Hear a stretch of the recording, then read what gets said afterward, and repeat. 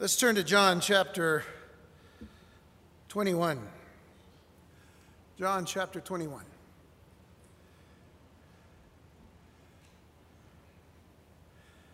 As you're turning there, I just want to thank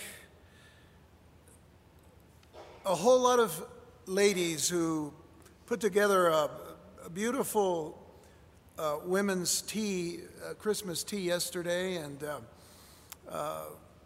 it was a joy to see so many come and be a part of that. And but there were so many that were behind the scenes and doing so much to make it a very memorable occasion.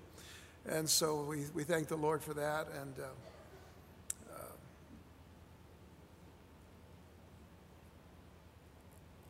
I don't mean to put it this way, but, I think sometimes we get to a holiday season and it's okay, one event out of the way, and we got a few more coming. So remember, we got other things happening, but it's great to know that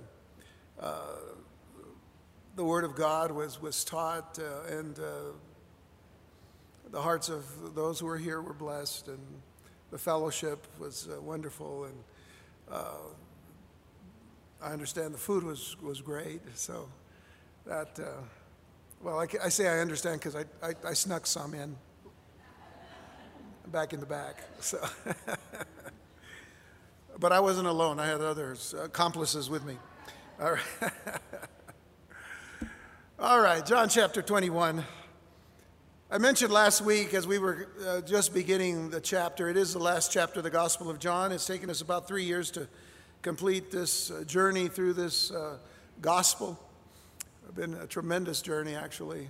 And we're taking 3 weeks to complete this chapter. But if there is any main character other than Jesus, it's the Apostle Peter. Not Paul, the Apostle Peter.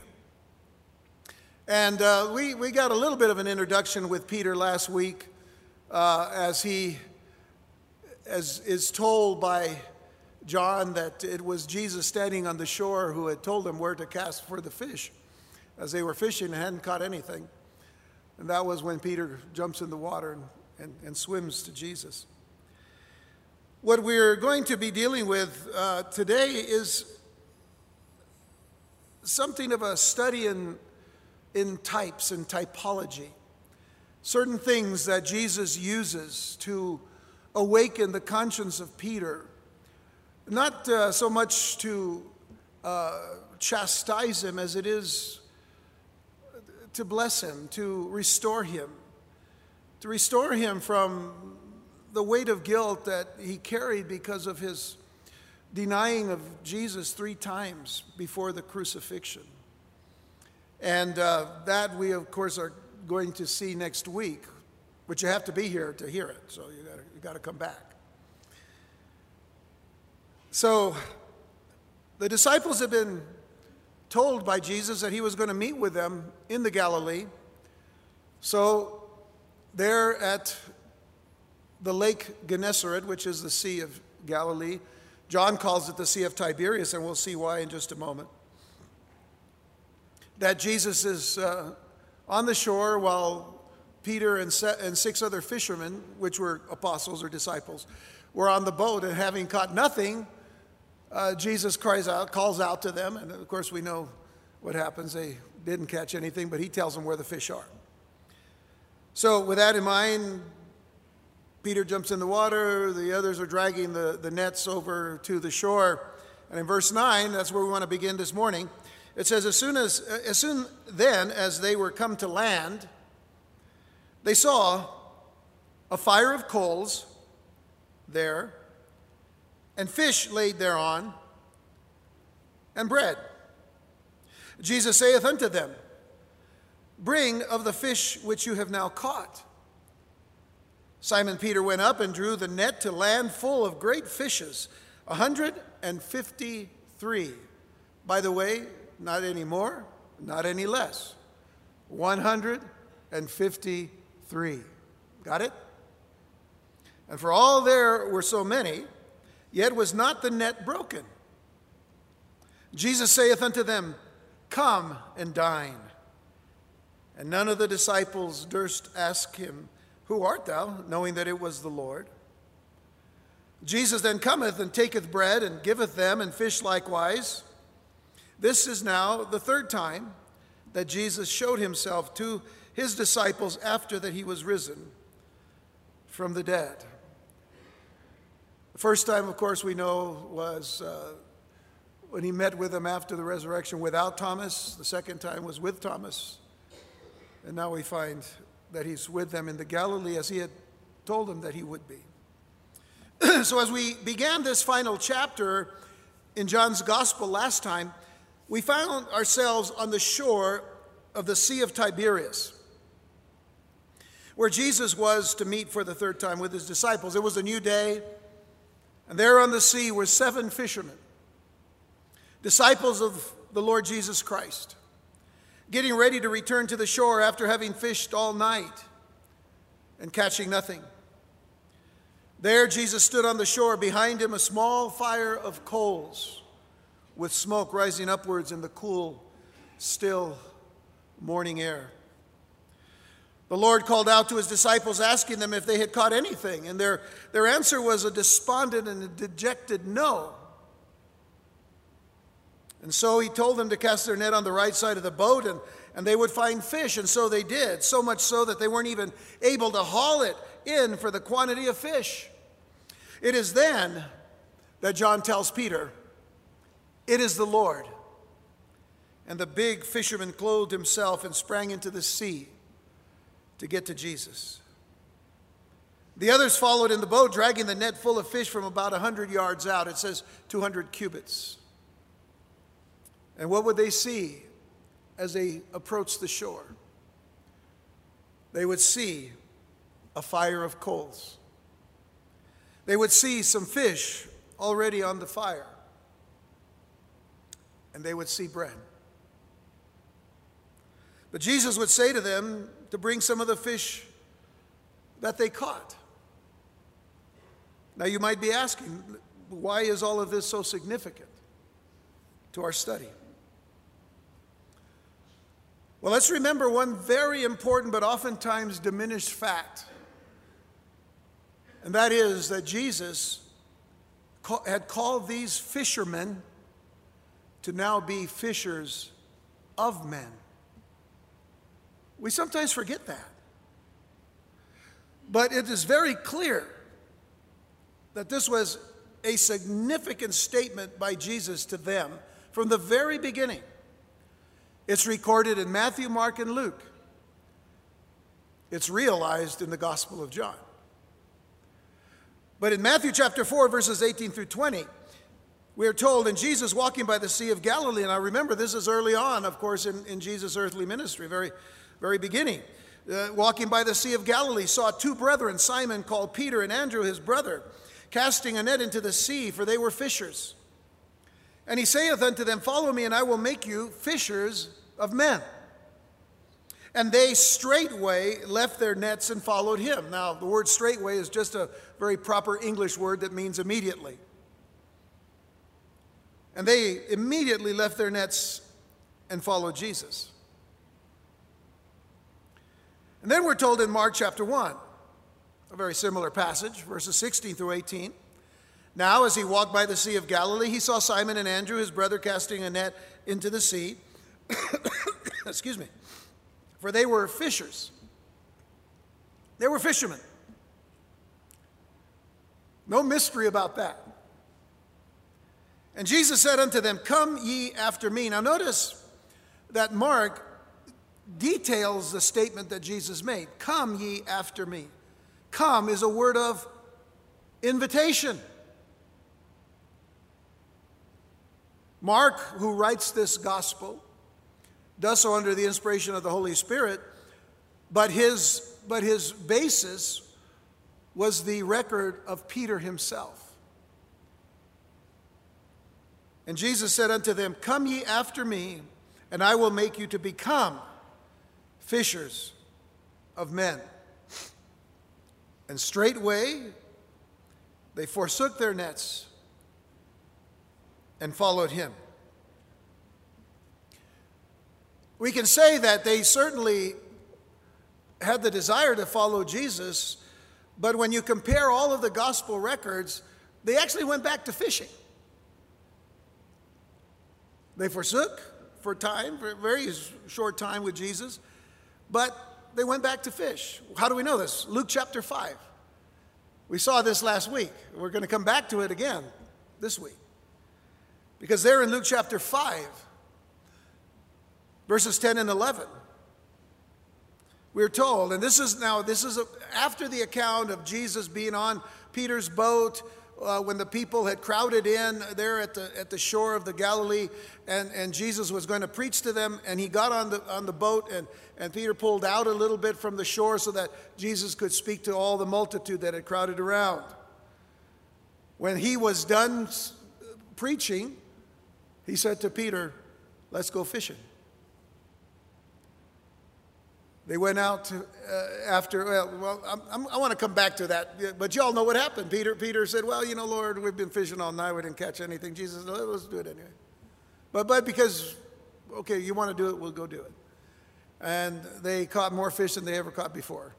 So much so that another boat had to come. James and John probably came and helped them haul this catch of fish. And the nets were breaking. Please remember that too. So with all that in mind, in verse 10 it says, "And so was also James and John, the sons of Zebedee, which were partners with Simon. And Jesus said unto Simon Peter, Fear not, from henceforth thou shalt catch men." What did he just say? He said, from here on, from this point on, you shall catch men. In effect, he's saying, you're not going to catch fish anymore.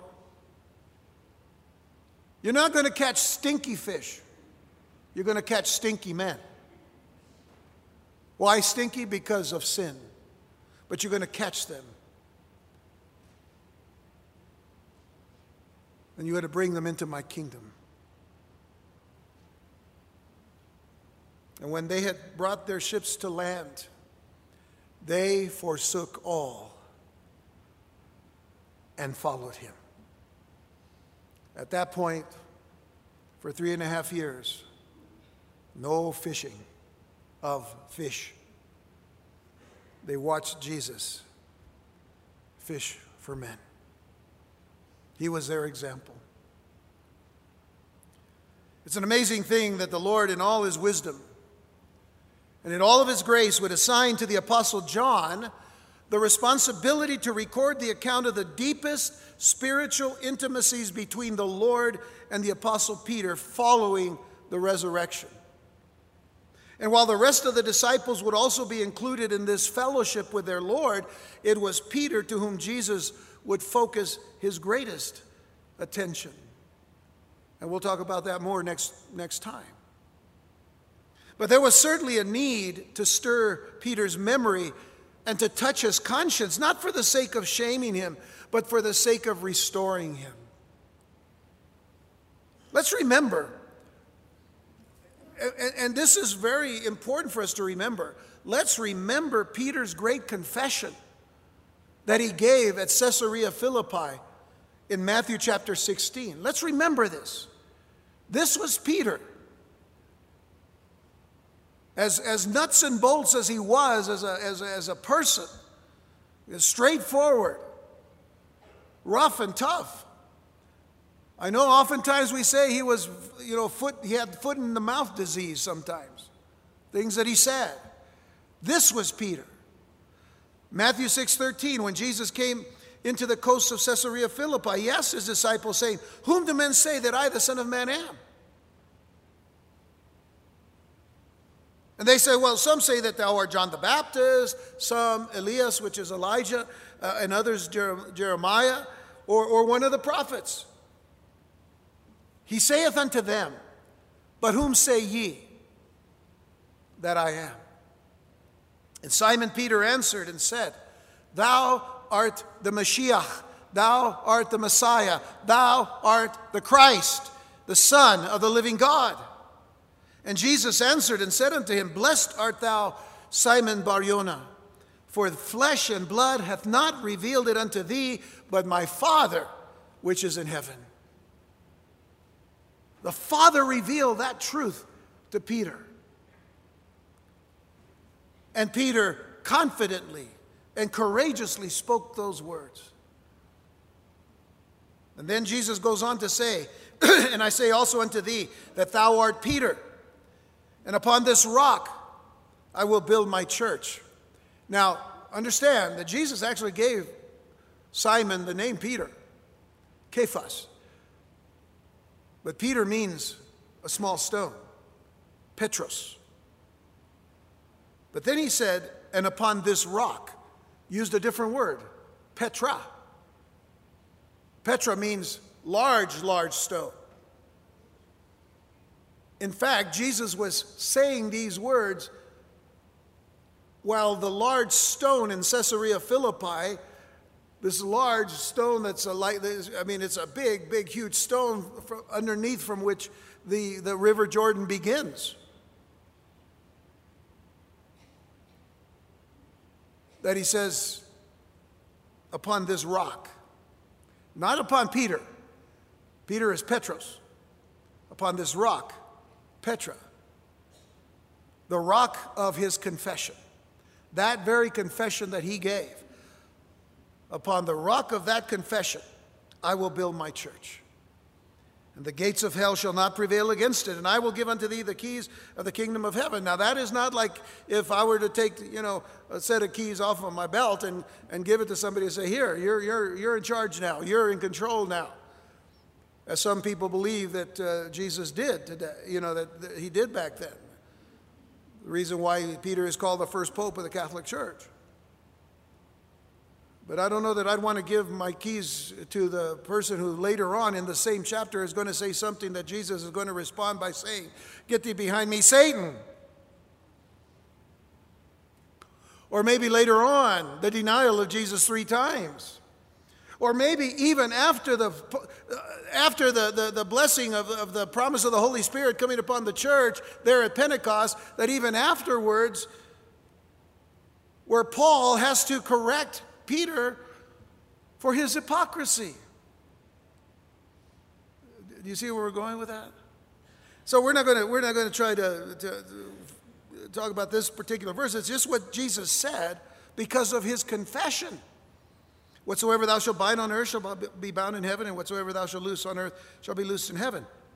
And then he charges his disciples in verse 20, then charged he his disciples that they should tell no man that he was Jesus the Christ. And you would say, well, why does he do that? He does it because by that time, Israel had pretty much rejected Jesus as Messiah. So he was telling them, we're not going to waste our time here. I came to go to the cross. This is all happening because I came to go to the cross. I have to go to the cross. I must go to the cross for you and for everyone who follows. So that was a great confession of Peter. It was a sincere confession, it was a confident confession, and it was a courageous confession. But after his denial of Jesus and the subsequent guilt that would weigh heavy upon Peter's life, this was the time that Jesus chose then, being there at the side after the resurrection, on the shore of the Galilee. This was the time that Jesus chose to probe his conscience, to probe the conscience of Peter, and that before his own brethren. This was not a private meeting, as we shall see next time. And so how was this probing designed? How was it that Jesus designed this for Peter? Well, there was a fire of charcoal, just like the one that Peter had warmed his hands the night that he had denied the Lord.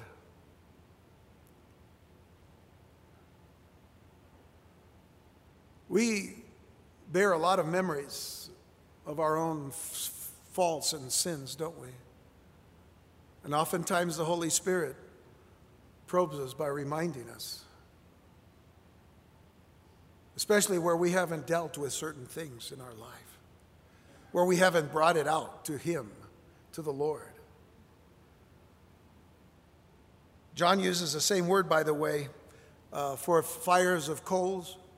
It's the word anthrakia, which occurs here, and also only at one other place. You know where it is? John 18, verse 18. And the servants and officers stood there, who had made a fire of coals, anthrakia, for it was cold. And they warmed themselves, and Peter stood with them and warmed himself. Do you remember Peter that night? And then there were the fish on the barb, the fish on the coals. Those fish help to recall that first catch of fish in Luke chapter 5.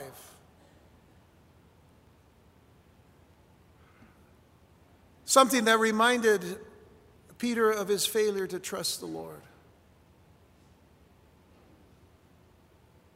To try to correct the Lord. You know, Lord, we've been fishing all night. We didn't catch anything. He might have as well said to Jesus, look, you're telling a professional fisherman here.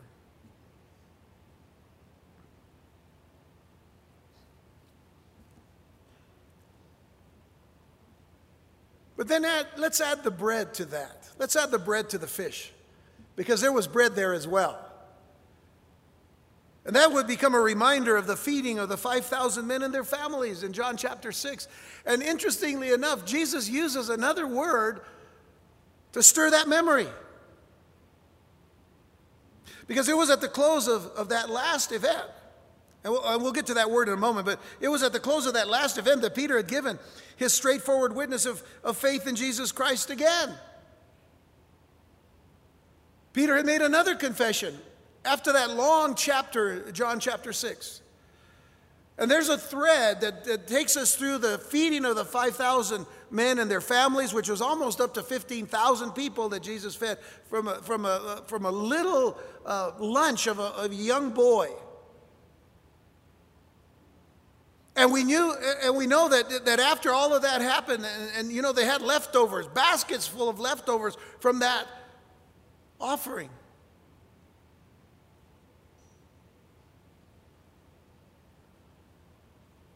And people began to follow Jesus because they said, wow, he's going to feed us.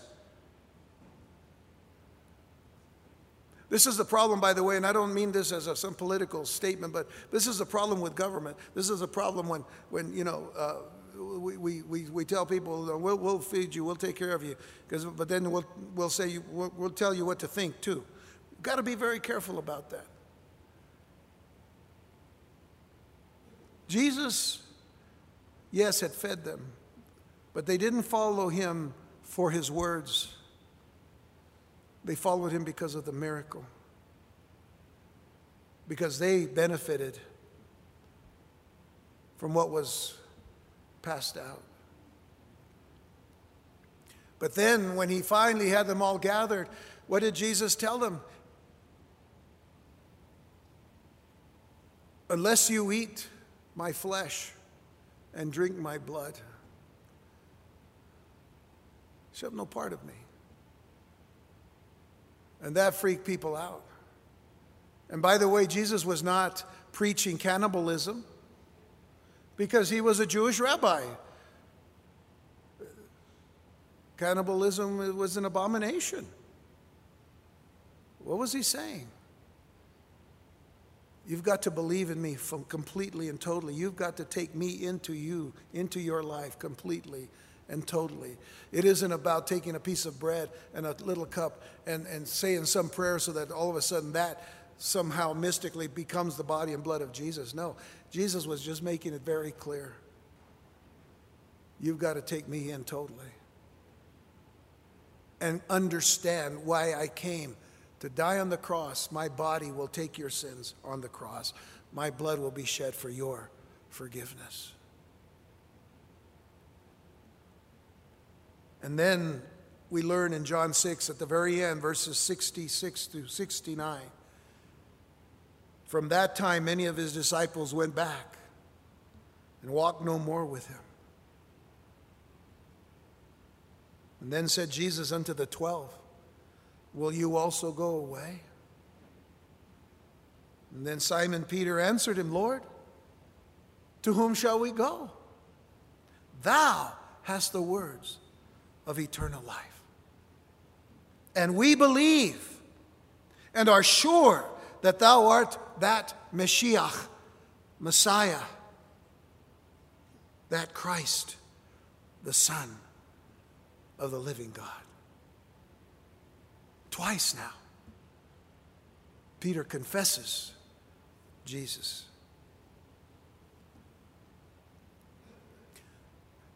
So now here by the shore of Gennesaret, where Jesus had fed the multitudes, now he was going to feed his own. And by the way, he was the same Lord, wasn't he? He was the same Lord, now spreading a table for his disciples, having on the charcoal the same kind of fish that he had started with when he fed the multitudes, because Jesus used the word opserion. Opserion, the fish used in feeding the multitudes from the young boy's lunch. Opserion is a word that details a small fish, kind of a single serving type fish, similar to sardines, as it were. But it was a reminder of times past. Jesus knew exactly what he was doing. He was stirring the mind and the conscience of Peter. And then the Lord gave this command before anything else could be done. The Lord gave this command in verses 10 and 11 of John 21. Let's go back there. Jesus saith unto them, he said, bring of the fish. You know what word he uses there? Opserion. Bring of the fish which you have now caught. Now, please understand, Jesus is not unaware of what they caught. Because in the next phrase, in verse 11, Simon Peter is the one who gets up and he draws the net to land. Now, the implication or the inference here is that it is Simon Peter alone that goes and he draws the net to land full of great fishes. That's a different word. It's not opserion. It's megasikthus. Mega, we all know what mega is. The next couple of weeks there are going to be a lot of mega sales out there, right, in the stores. We know mega means great sales, 50, 60, 70%. And we go crazy and we stand in line for 3 hours to get something that's this big. I don't know, I'm just saying.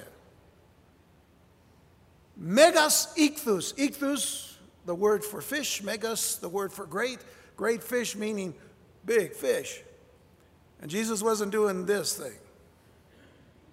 Fishermen know what I mean by that, right? I caught one this big. No, they were great fish. By the way, for all that there were, the net was not broken. The net was not broken. Keep that in mind. So let me say that Jesus wasn't mistaken as to the size of the fish that was caught when he said opserion. Bring the opserion. Because remember, he knew where the fish were and what the catch would be. The fact of the matter is, for our eyes, we say great fish because they were big. For Jesus, not big. That's not big at all. For him, it's the creator of the heavens and the earth, the one who created the great sea creatures. Everything's opserion to him. Everything's small because he's so great. He knew that they'd caught great fish.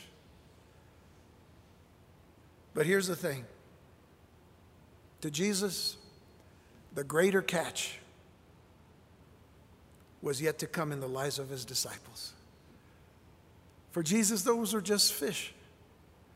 For his disciples, what they would catch later as the apostles of our Lord Jesus Christ after Pentecost. 3,000 souls one day saved. That's mega. That's mega. Peter, now glad to be up and about, rushed over to the net that was still in the water, and it seems, according to the text, that he single-handedly hauled it in. And you know what he hauled in? Exactly 153 fish.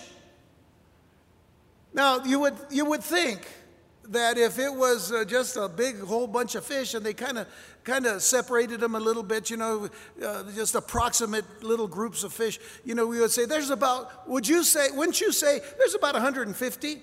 We kind of round everything off, don't we? That's about 10, no, that's about 20, that's about 30, that's not about 150.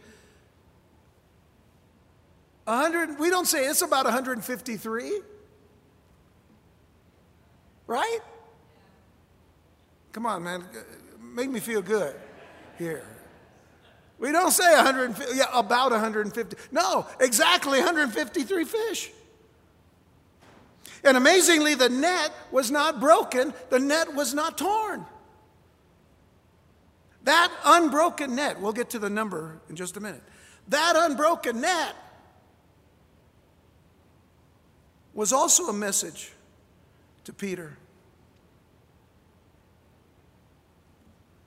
A reminder of his earlier failure in trusting the Lord. Go back to Luke chapter 5. I should have told you to keep a bookmark there. Luke 5. As often as we go to Luke 5, it should just fall flat right onto Luke. Okay? Luke 5. Verses 4 through 6. Right before the passage that we saw last time.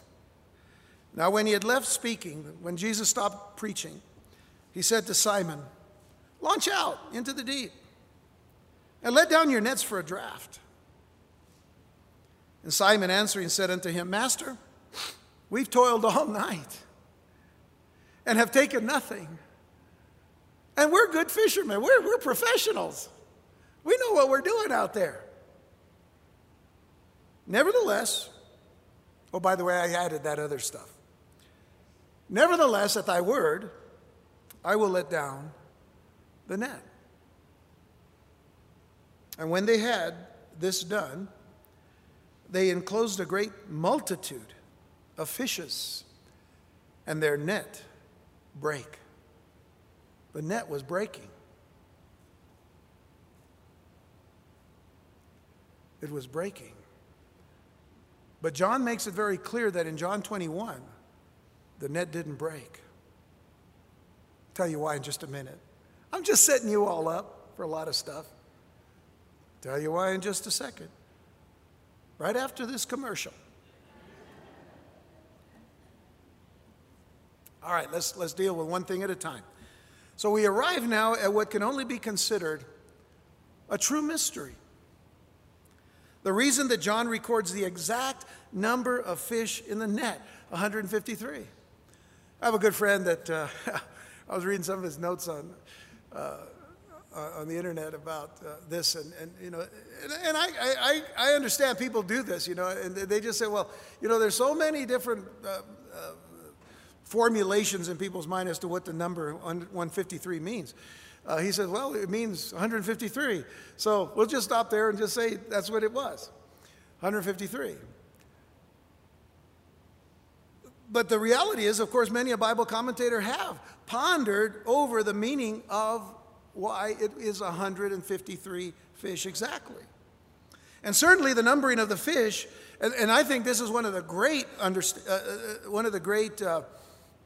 reasons for it, not so much the number itself, but the fact that it was assigned as a very exact number. It gives proof that John was indeed an eyewitness to the event. In other words, they counted the fish, and there was 153 fish. And again, it wasn't rounding it off. So in that particular sense, in a very general sense, it is a proof that John was indeed an eyewitness to that event. But now when it comes to the number itself, 153, there are many and varied explanations, and some quite intricate and detailed. We certainly don't have the time to go over any of them in detail, but some believe, for example, let me just give you some idea. Some believe the number refers to 153 species of fish in the sea. The fact is, they would be wrong. When you do when you have these oceanographers and people that, sea biologists and all of that. I mean, they know that's not the number of species of fish, probably a lot more. So they'd be wrong. And then there were others who would believe that the number refers just to the number of species in the Galilee itself, and that the disciples, when they brought in that catch, brought in one of each of the 153. I think that if that had happened, that would have been noted by John as well. It wasn't that. Remember this, and fishermen know this, fish travel in schools. Not with books or anything, but schools of fish. That's what they call them, schools of fish, right? Okay, that was a joke. It just went over most of your heads. All right. So that isn't the explanation. And then there are those who have stated, and this is one of the crazy ones. I don't know where this came from, but they have stated just by taking one number of each of those, each of the numbers. In other words, 1, 5, and the 3, 150. The 1 refers to Shem's race. The 5 refers to Japheth's race, and the 3 refers to Ham's race. Now, if you know anything about Shem, Ham, and Japheth, or Shem, Japheth, and Ham, those are the sons of Noah. And Shem, with the 1, is supposedly 1 because it is out of Shem that eventually would come the line that would lead to Jesus. That would come through the line of Judah, that thing. Why 5 for Japheth and why 3 for Ham? I mean, it doesn't make sense. I mean, these are ideas that are just thrown out there trying to figure out why 153. There are some commentators that see in this number a connection now, and now we need to get serious about this. Some have seen the number in connection with salvation and in particular with the saved as being definite and specific down even to the last one. It is, in fact, a number that is fixed and considered as preordained. Very simply, what that is saying is that God knows exactly how many people are going to be saved to the very number. God knows it. And the reason why the net is unbroken, because not one of those will be lost. So now, let me just say that this is not to say that only 153 people will be saved for eternity, but consider, if you will, for just a moment, that if these fishes are a symbol of the saved. In other words, remember I said typology is going to take a big portion of our understanding of this chapter here in this section. If you will for just a moment, if these fish are a symbol of the saved, then it confirms the words of Jesus in John chapter 6, going back to that long chapter that dealt with fish. Because in John chapter 6, listen to what Jesus said in verse 37 through 40. All that the Father giveth me shall come to me, and him that cometh to me I will in no wise cast out. For I came down from heaven, not to do mine own will, but the will of him that sent me. And this is the Father's will which hath sent me, that of all which he hath given me I should lose nothing, but should raise it up again at the last day. And this is the will of him that sent me, that every one which seeth the Son and believeth on him may have everlasting life, and I will raise him up at the last day. But the fact that he says, the Father which has sent me, that all of which he has given me, I should lose nothing. You consider that great catch of fish out of the sea of humanity, which, by the way, is the reason why John calls it the Sea of Tiberias. Because Tiberias was the Roman designation for that sea. And it being in Israel now then would represent, in typology, a sea of humanity, both Jew and Gentile, being brought into the kingdom of God. And everyone that the Father would give to the Son, Jesus said, I should lose nothing.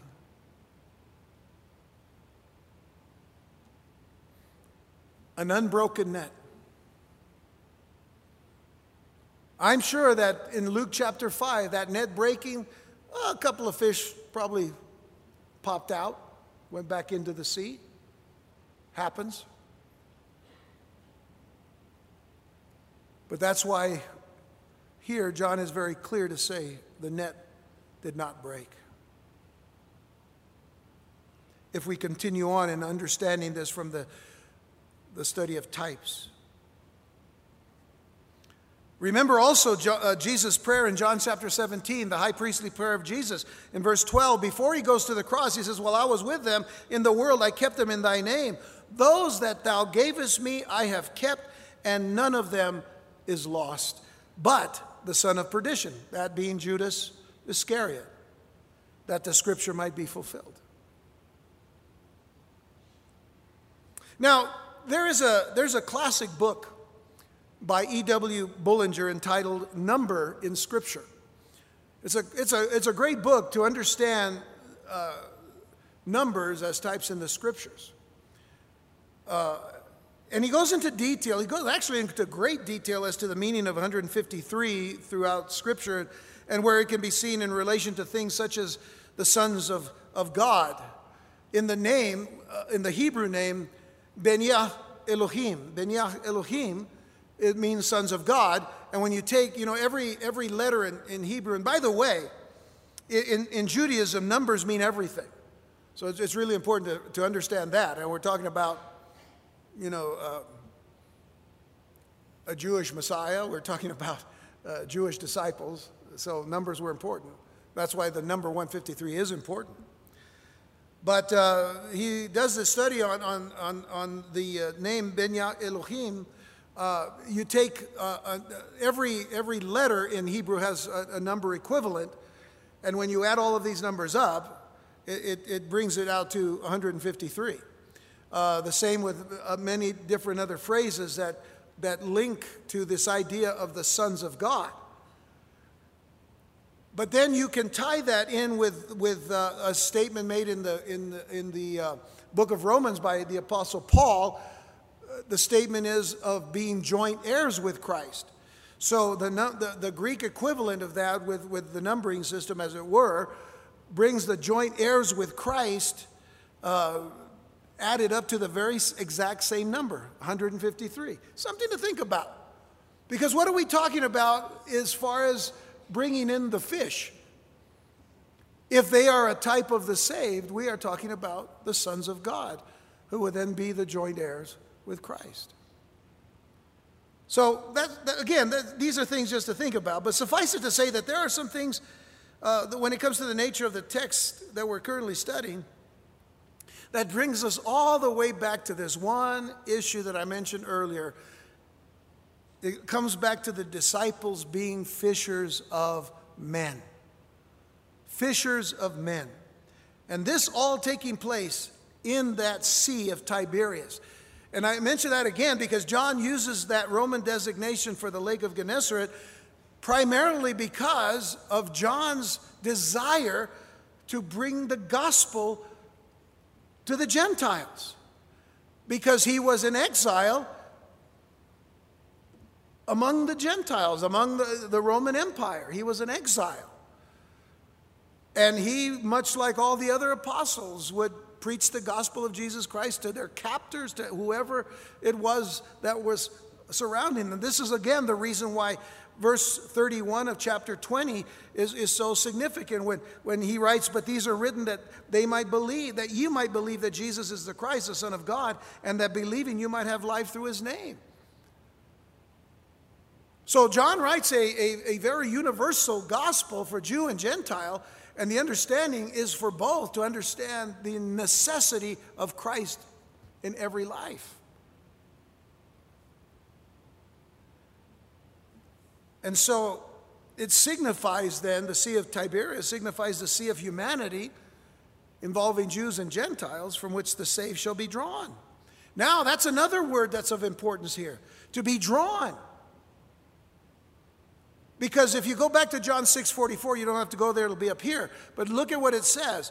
Jesus said, "No man can come to me except the Father which hath sent me draw him, and I will raise him up at the last day. Now think about the word draw here. The Greek word, I'll get to the Greek word in a second. In the English, when we look at the English word draw, it has a few meanings. For example, Jesus did not mean that no man can come to me except the Father which has sent me draw him, as if he takes a piece of paper and a pencil and starts to draw him. For me, it would be like a head like this and then a stick body. That's my drawing. Okay, that's not obviously what he means, right? Yeah, come on, make me feel good. Yeah, it doesn't mean that. Okay, all right, so also, the word draw in English can also mean to entice, to do something to entice. Like a barbecue smell. Get that meat going. Draw. Apple pie on the windowsill. Oh, yeah. You see, that's not what it means here. Literally, the word draw in the Greek means to drag. It means to drag. And so, no man can come to me except the Father which has sent me drag him in a net. Chapter 6, remember? Fish from beginning to end. And I will raise him up at the last day. Isn't it interesting that the words in verse 8, going back to John 21, and the other disciples came to the little ship, for they were not far from land, but as it were, toward a dragging the net where the fishes, verse 8, dragging, the same word. Same word. And also in verse 11, I believe. Well, no, the word drew, which was the one we draw, is the one we saw. Exactly the same meaning in the Greek. Exactly the same understanding. It's a little different word in the Greek, but it comes from the same root. That's the point. It comes from the same root, to drag. So let's not forget that all of these reminders were not just for Peter, but they were also for the disciples as well. Notice the general statement of Jesus back in Matthew, follow me and I will make you fishers of men. Or in Mark, come ye after me and I will make you to become fishers of men. But then in Luke 5, he speaks directly only to Peter and he says, fear not, from henceforth thou shalt catch men. What do we know about Peter at the beginning of John chapter 21? He said, I go a-fishing. I go a-fishing. And the other disciples said, we're going with you. Peter still had an influence. And whether he was, as we said last time, whether he was just antsy or maybe he just resigned to the fact that Jesus hadn't shown, well, we've got to be busy.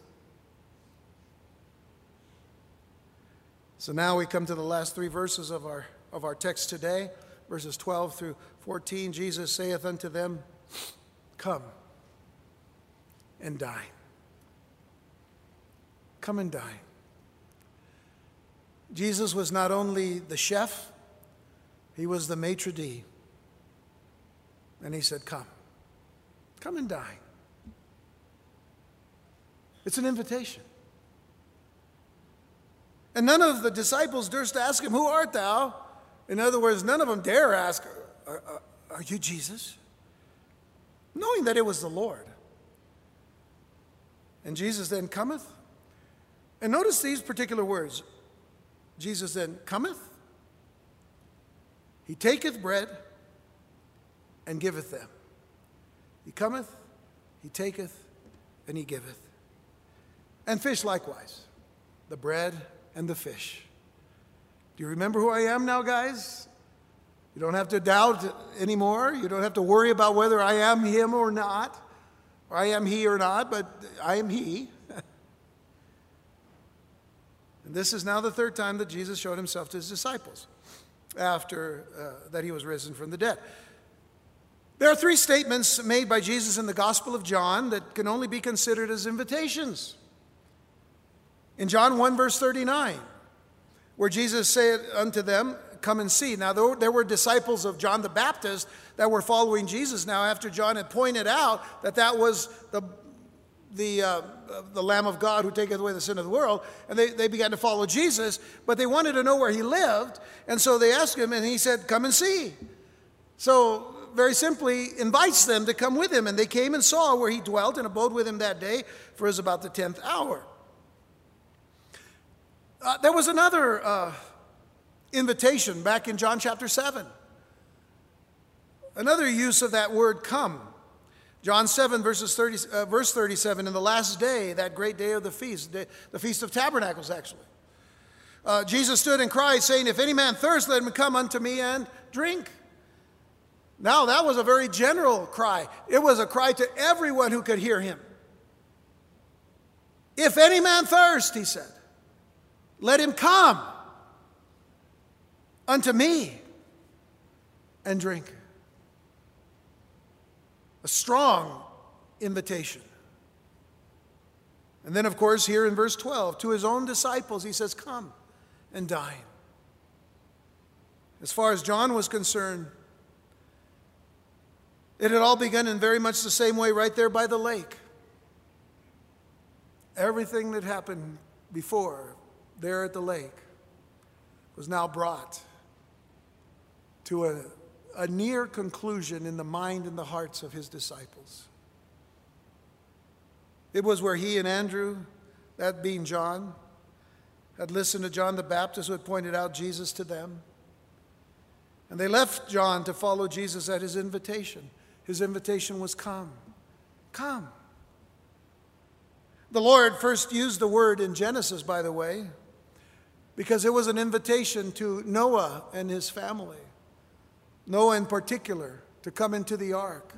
The very ark that Noah was commanded by God to build. In Genesis 7, verse 1, it says, and the Lord said unto Noah, come thou, and all thy house, into the ark, for thee have I seen righteous before me in this generation. Come thou and all thy house. Come. It's an invitation.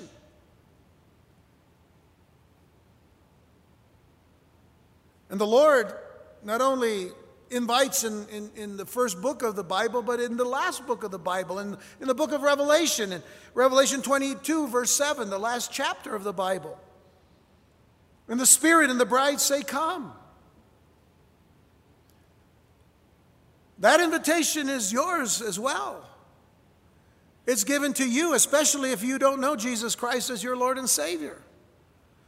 Especially if you are not sure if Jesus is your Lord and Savior. If you're not sure that you've made that commitment to Christ. He says, come. And let him that heareth say, come. And let him that is athirst come. And whosoever will. You know, this idea that the scriptures or that the Lord says, he does have a number. There's a number that he knows is going to be saved, but that there are those that are saved for salvation, and then there are those that he has preordained to be to be lost. That's not right because of this one word, whosoever. Whosoever will come. John 3:16, for God so loved the world that he gave his only begotten Son, that whosoever believeth in him should not perish but have everlasting life. One word can impact a theology. One word.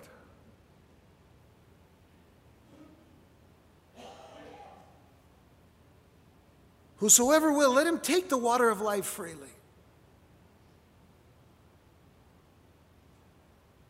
That doesn't negate the work of the Holy Spirit in a person's life who comes to the Lord, and it doesn't give anyone the power to save themselves. That's not what it's about. The last two verses of Revelation says, "He which testifieth these things saith, Surely I come quickly." Not used as an invitation, but as a statement of fact. I'm coming quickly. In other words, when he comes in the twinkling of an eye. Amen. Even so, come, Lord Jesus. Now we invite him. Well, Lord, if you're coming, come quickly. Maranatha. Lord Jesus, come quickly. Again, the grace of our Lord Jesus Christ be with you all. Amen. That word come as an invitation dissolves and melts away distance. It brings saints and sinners to him, to the one who takes away sin and its accompanying sadness, and replaces them with the joy and the gladness of the Lord. But with these disciples, they first had to get over their being intimidated by Jesus. They durst not ask him. They dare not ask him, "Are you the Lord?" They knew it was him, but they didn't know how to act in his presence. To them, he was the same but different. You ever said that about anything? It's the same but different. In this case, it was. It was the same Lord, but different, because now he was risen. They loved him, but they struggled being familiar with him. They had been more aware of his humanity than his deity, but now they were much more conscious of his deity, remember that they were still learning how to deal with the risen Christ. So I'm sure they sat down at breakfast that morning and kind of, didn't know how to act in front of Jesus. So the Lord has to take the initiative. Jesus then cometh, he taketh the bread, he giveth them the bread, and he giveth them the fish. He says, "Here I am." Can you see the hand of Jesus? What will you see when you see the hand of Jesus? What will you see? He's serving them. The risen Lord, the one who was crucified and loved them still. You see, in that culture, to eat someone's food created a bond of friendship. But this was just setting the stage for what was to come for Peter and his conscience. Let's close here by remembering the words of Jesus' invitation in Matthew 11. I refer to it many times, but I want you to consider this as an invitation to you. To you who may not be sure that you're a believer in Jesus Christ, or to you who are a believer but you have struggled with so many things in your life, and you continue to bear a burden that Jesus said, "I will bear for you." Remember these words. Jesus said, "Come unto me, all ye that labor and are heavy laden, and I will give you rest. Take my yoke upon you and learn of me, for I am meek and lowly in heart, and you shall find rest unto your souls. For my yoke is easy, and my burden is light." If he is your Lord, then trust him. If he is your Lord, then let him lead you. Let him guide you. Let him strengthen you. Let him bear your burden. Let him carry you. Don't be proud. Be submissive, because he loves you with an everlasting love.